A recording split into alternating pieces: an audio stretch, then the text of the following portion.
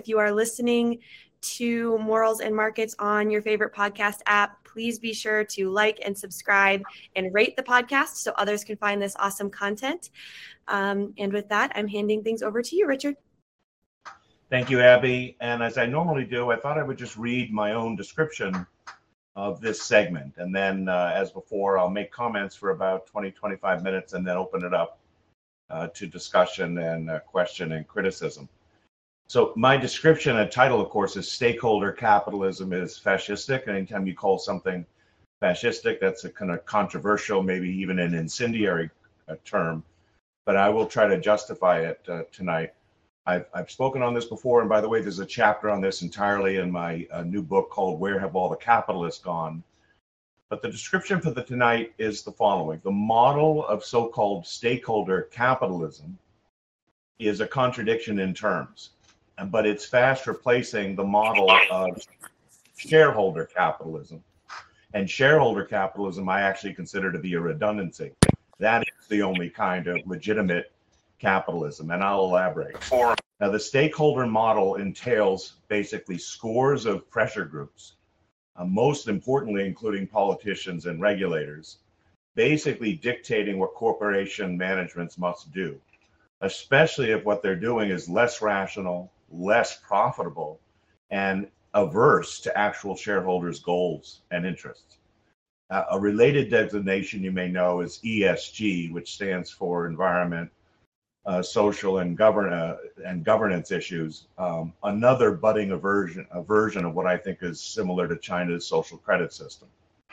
And in summary, whereas capitalism entails both private ownership and private control of the means of production, fascism entails private ownership in title but public control.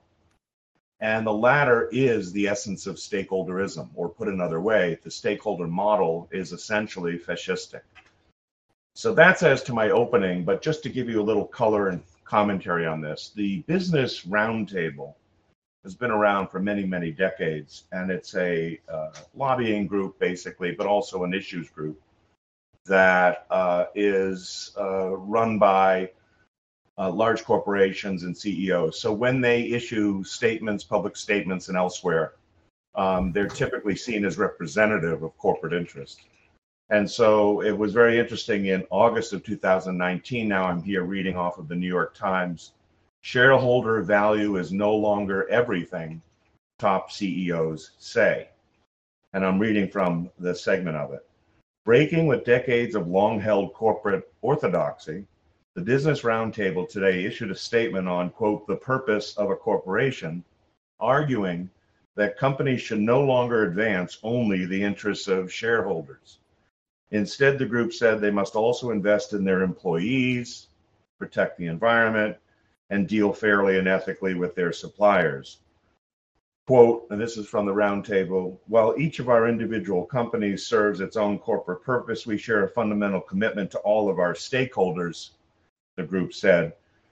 We commit to deliver value to all of them for the future success of our companies, our communities, and our country, unquote. Now, I just want to quickly note that it is certainly in the self-interest of a corporation which is trying to earn profits and maximize shareholder value to treat their customers, suppliers, and employees well. That is just nonsense to suggest that until this stakeholder model came along, corporations had no interest in any of these important constituents of corporate success. So in many ways, this is being couched in a way that doesn't want to sound too radical. In fact, the fact that they even speak of that the shareholder interest not be the only interest that management serves is again this idea, but it's clearly a dilutive idea. The idea is it's no longer just the shareholders, but these other innumerable parties, and we'll see they are quite innumerable, and they very much entail anti-corporate interests. Now, to just be clear on the terminology before I go further with this, a shareholder literally means you have a share in the company because you invested money in it.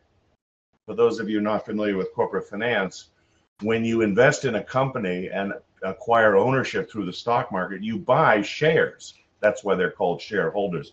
Shares meaning common stock certificates, meaning evidence of ownership of a company. So you give them your money, and in turn they give you this right, basically, this stock ownership, and you have a share of the company. Now, you might own 100% of the company.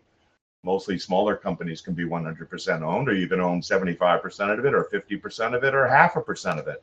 The point is, the shareholders are the owners, and that's important to keep in mind when we talk about models of ownership and control. So it's really this ownership aspect that is being diluted with the stakeholder model. Now, notice very cleverly the phrase stakeholder sounds like shareholder, but it involves having a stake in something. Now, what does it mean to have a stake in something, especially since it's not obviously the same as having a share in something? It means you have an interest in something, even though you don't own it. Well, the key to the stakeholder theory is that those who don't own should be able to control.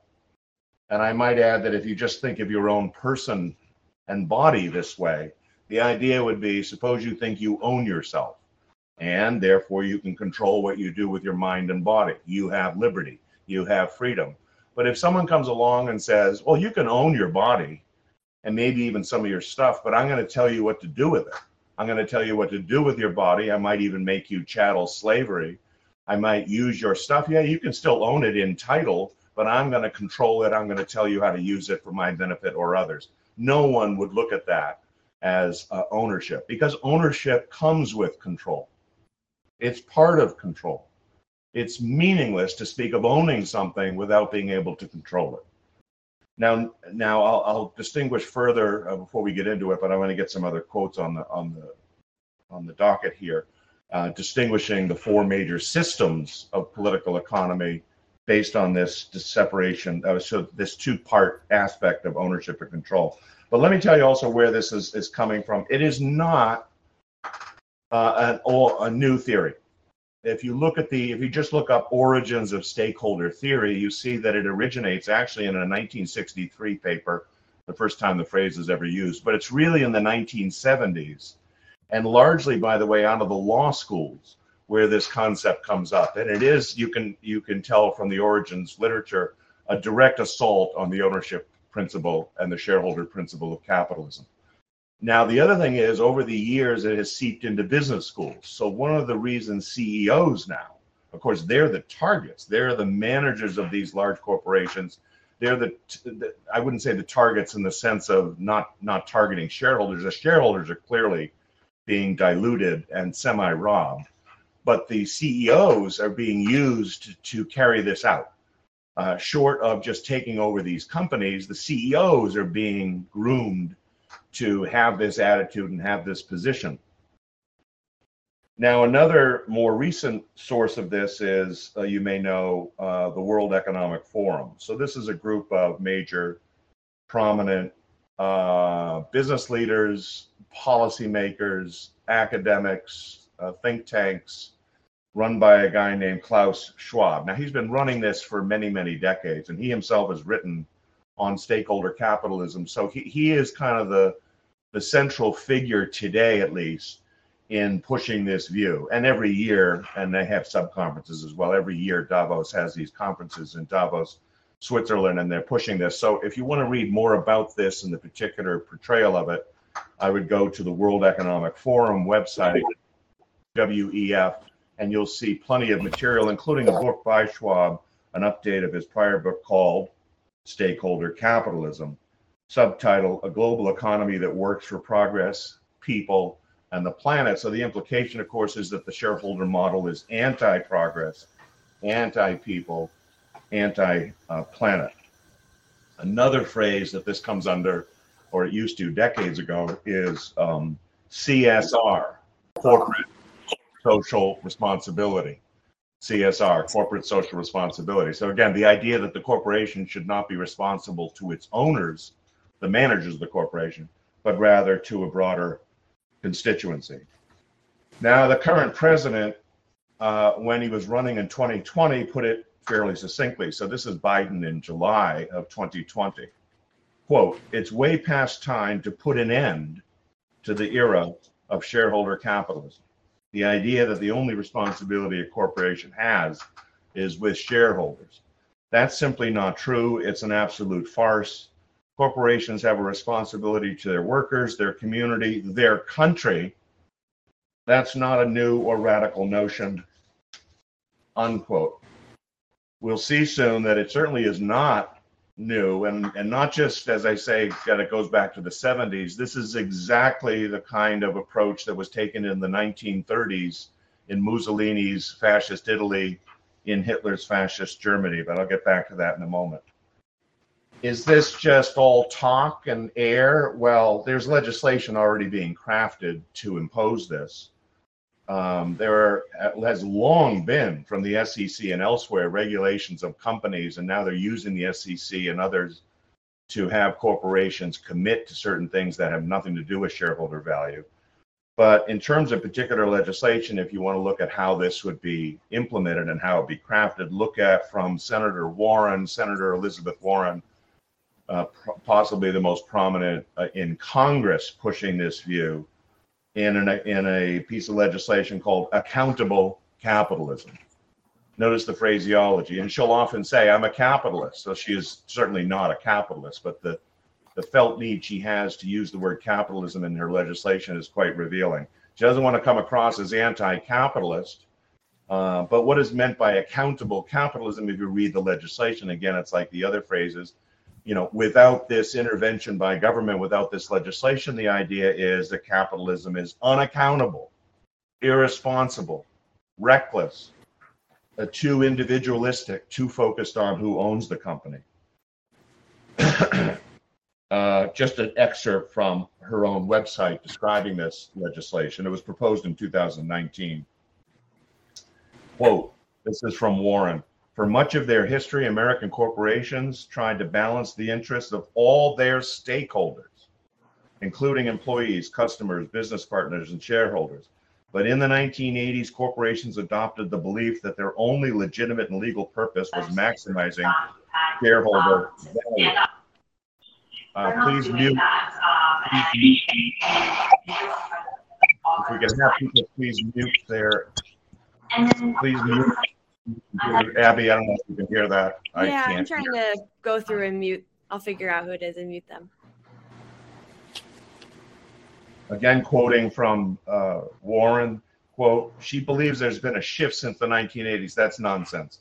The 1980s, of course, are the Reagan years, so they're trying to portray this as the U.S. becoming more shareholder-oriented and more pro-capitalist in the 1980s. The Reagan years were a move back toward more capitalism, but it's really in the last 50 years that the move has been against the shareholder model, not for the shareholder model. So this is not something that we're becoming more capitalist, and Senator Warren has to stand in the way of it. Who are the stakeholders? We've seen a list already, but a study by Samantha Miles in the Journal of Business Ethics called Stakeholder, Essentially Contested or Just Confused. She was interested. She's really not has a view, doesn't really have a view one way or another. She was more interested in trying to classify who the stakeholders were. So she did a extensive literature review of trying to figure out what a stakeholder meant. I mean, if this is the system and the method we're going to have, you're going to have to tell corporations who their stakeholders are. And even if you have a list of only 10, you'd still have to say, well, which one takes priority? One of the virtues and greatness of the shareholder model is you know who the owners are, and you're obliged to serve them in a fiduciary capacity, period. That's it. Well, when she did the study, she found that the concept of stakeholder, I'm quoting now, has become central to business. Quote, yet there is no common consensus as to what the concept of stakeholder means, with hundreds, I repeat there, hundreds of different published definitions suggested. While every concept is liable to be contested for stakeholder research, this is problematic for both theoretical and empirical analysis. This article explores whether this lack of consensus is conceptual confusion, which would benefit from further debate to try to reach a high degree of elucidation. So notice she accepts the premise that it's okay to make managers duty bound to serve other than the owners, and she's just disputing who the list is and how long the list is. Interestingly, she uncovers 435 different distinct definitions of stakeholder in the literature. An interesting number because it's the same number of representatives in the US Congress. 435 different quote unquote stakeholders who should be able to tell corporations what to do. Now, something I mentioned before to clarify on the 4 types, I think this can be helpful in terms of understanding what's happening here. There are basically 4 types of political economy systems. And if you think of a 2x2 matrix where you have quadrants, so there's going to be 4 sections, and imagine along the rows we designate ownership as either private or public. And then in the columns up top, you designate control. And the control is either private or public. Well, now, if you imagine in the upper left corner, the upper left corner would be private ownership and private control. In this case, say, of the means of production. That's the standard way of defining these systems. All sides would agree that private ownership and private control is the capitalist system. Now, what is the diagonal opposite in the, call it the southeast quadrant? Public ownership and public control. That is obviously socialism. And again, the socialist would agree with this definition, so would a capitalist. Now, fascism is a hybrid. If you know the history of fascism, and it is largely a 20th century phenomenon, sometimes today in the literature called corporatism, and I'll elaborate on that. Well, what is fascism? It is not the nationalization of industry. It is not what socialists would do. The socialists would just seize the means of production, take it over, and have the government own it and run it.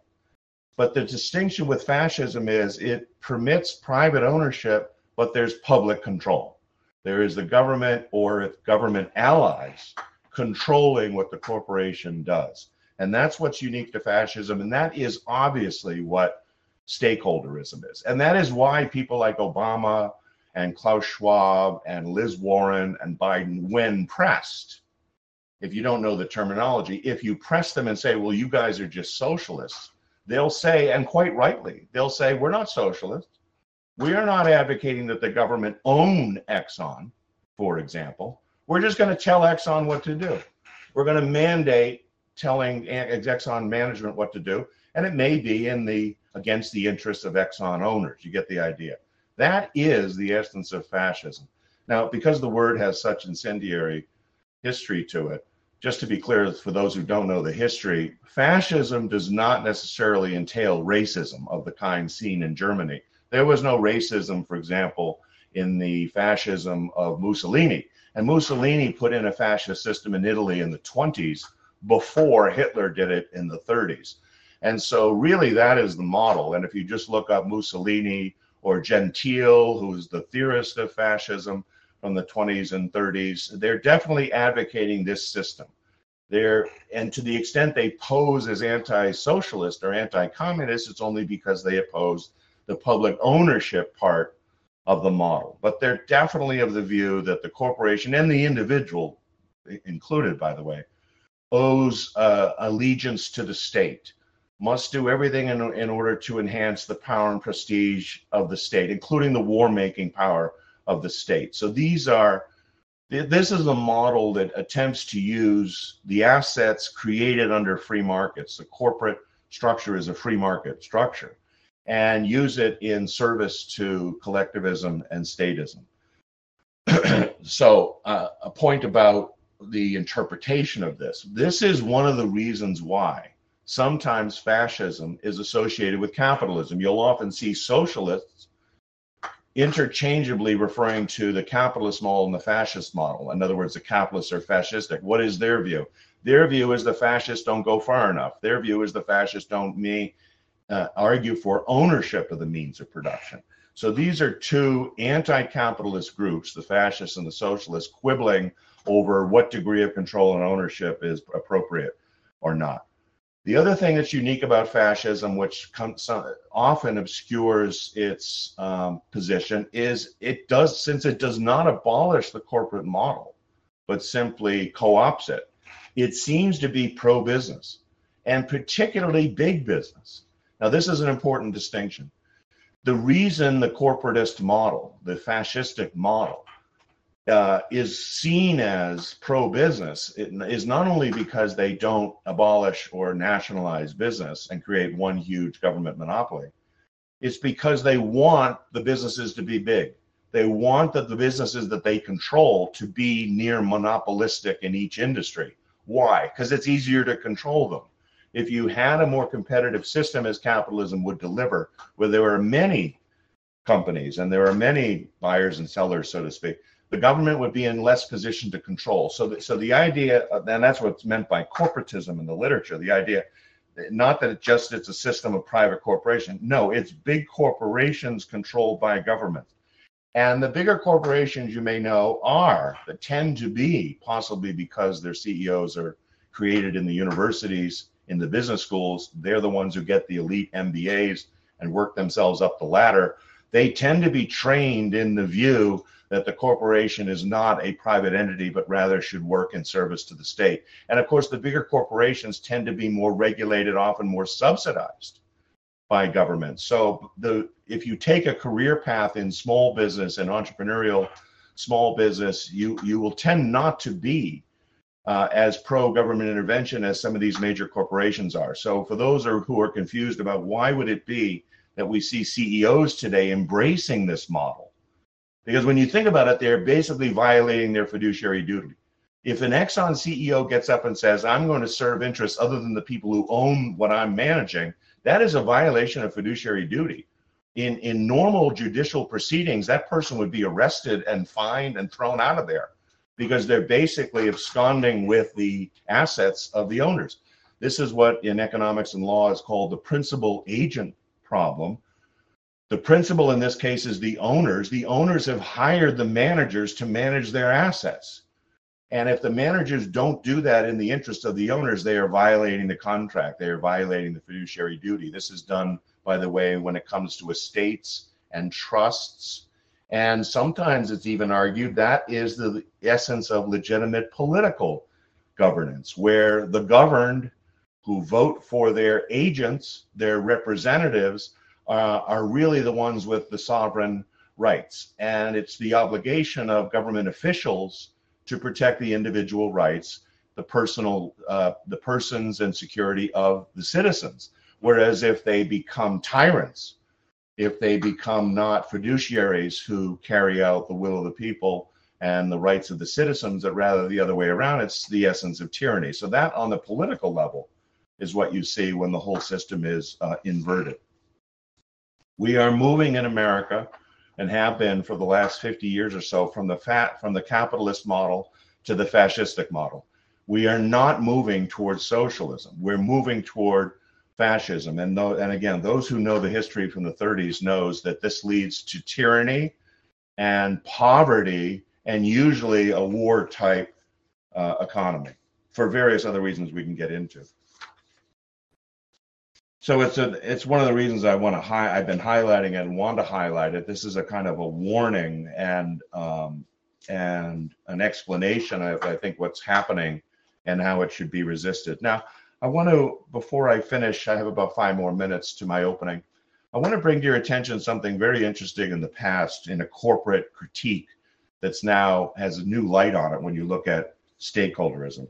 In the early 1900s, in the first third of 1932, a famous book came out and turned out to be very influential in FDR's administration, called The Modern Corporation and Private Property. So if you look this book up, it's very famous, very influential, The Modern Corporation and Private Property. And it was co-authored by a lawyer and an economist, one from Columbia, that was Burrell, that was the lawyer, and Gardner Means, the professor of economics from Harvard. Now, the theme of their book was that capitalism was no longer truly capitalism anymore. Now, notice this is a very common theme in the 30s when fascism was rampant, not only in Europe, but in America, in the universities, in the FDR administration. It was peopled by fascists. And according to Burrell and Means, capitalism was no longer in service because corporations have become so large that the managers were no longer the main shareholders. Imagine Henry Ford in 1900. He's not only owns the company, but controls the company and its management decisions. Well, the feeling was that by 1930, and now we're looking for scapegoats for the stock market crash, we're looking for scapegoats of the Great Depression. The idea is, well, corporations have completely gone off the rails because there is no direct self-interest in the managers anymore managing on behalf of the shareholders. So the critique of Berlin Means was that there was a separation of ownership and control, and that this was a bad thing. Well, interestingly, in the 40s and 50s in business school, prior to the stakeholder model arising, many corporate finance professors developed ideas for uniting again as best as possible as corporations got better. The incentive structure for managers and CEOs to manage on behalf of the shareholders. So if they couldn't own, of course, they could not own large shares of the corporation. The corporation was super large by now. You could still have things like incentive packages or stock options or various other ways to tie the performance of the company to the performance of the CEO. And that worked very well. And the ownership control issue was basically solved in the 40s and 50s. That at any rate, Berlin Means in the 1930s were critiquing the corporation from that standpoint. Now think of this today, because it almost sounds so quaint. That was a critique of corporate America.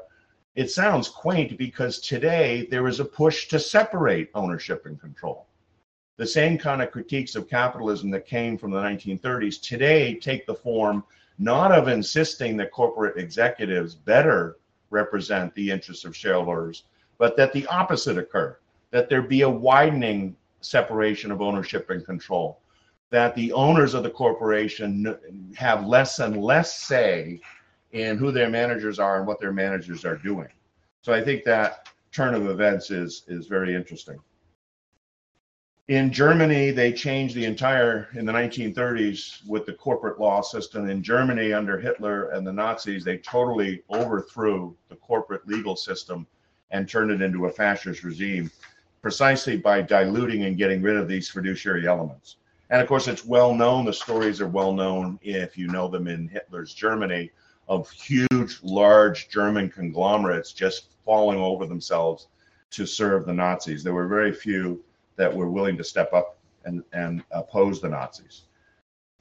Now, I just want to end on a more positive note. If you're looking for literature, besides what I'm writing, that pushes back against this or writes in favor of the shareholder model, the most famous launch of this argument really came from Nobel laureate Milton Friedman in 1970. So a very famous, and you can find this on the internet, I think, from the New York Times, September 1970, the social responsibility of business is to increase profits. That was the title of it. That's 1970, that's almost more than 50 years ago.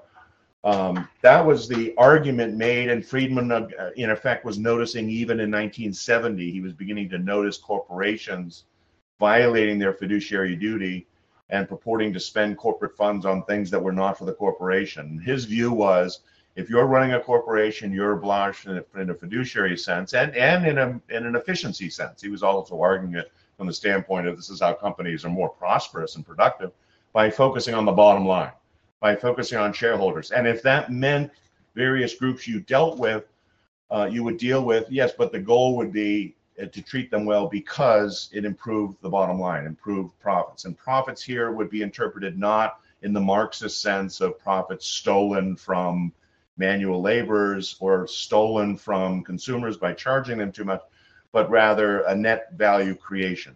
And if there's a talent at the top, as there typically is, there's a kind of a pyramid of ability in corporations. It's precisely the people at the top that are going to contribute most to the bottom line, not those at the bottom. It's precisely Friedman's shareholder model, if you look on the internet and elsewhere, that is being assaulted and attacked over the last 20 years. He, of course, passed, I think, in 2006, but I don't find many progeny of Friedman standing up and defending the corporation. There is, from 1979, so this is about a decade after Friedman wrote, a very good book called In Defense of the Corporation by Robert Hessen. And he shows that corporations amount to legal entities that permit people to congregate and have a mission and collect assets and raise money, that there's nothing nefarious about the corporation. There's nothing that makes it a vehicle or a product of the state. You'll hear some libertarians even say that. Some of the libertarians will be anti-corporate because they think there could not be corporations without government favors. That's not true. The incorporation laws, historically, when done well, they're just a generic law that permits people to accumulate and come together for legitimate purposes. So the idea of the corporation as a person with legal limited liability, there's nothing wrong with that. People all the time create structures in order to prevent being sued for just anything by other people. There's nothing wrong with congregating together and pooling your assets and pooling your talents for a particular mission. So In Defense of the Corporation by Hessen, well recommended, not easy to find. I think it's out of print. More recently, from 2013, by Mansell, Mansell, Samuel Mansell, Capitalism, Corporations, and the Social Contract, subtitle A Critique of Stakeholder Theory. So I don't agree with everything in that book, but it is a decent attempt to critique the stakeholder approach and defend the shareholder approach. I'll leave it at that. I think I've spoken before on crony capitalism. Stakeholder capitalism is another example of what I call these adjective capitalisms, these, quote, varieties of capitalism. Instead of simply defending capitalism for what it is, the system of private ownership and private control of the means of production, not just the means of production, but the products themselves and of you as a person, that is really the only kind of capitalism I think is legitimate. All these other attempts, crony capitalism, corporatism, state capitalism, and certainly stakeholder capitalism, to me, are anti-capitalisms. So they're contradictions, fundamentally contradictions in term.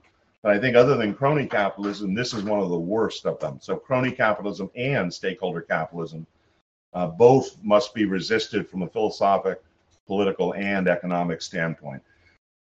So I'll draw a line there, Abby, for the podcast.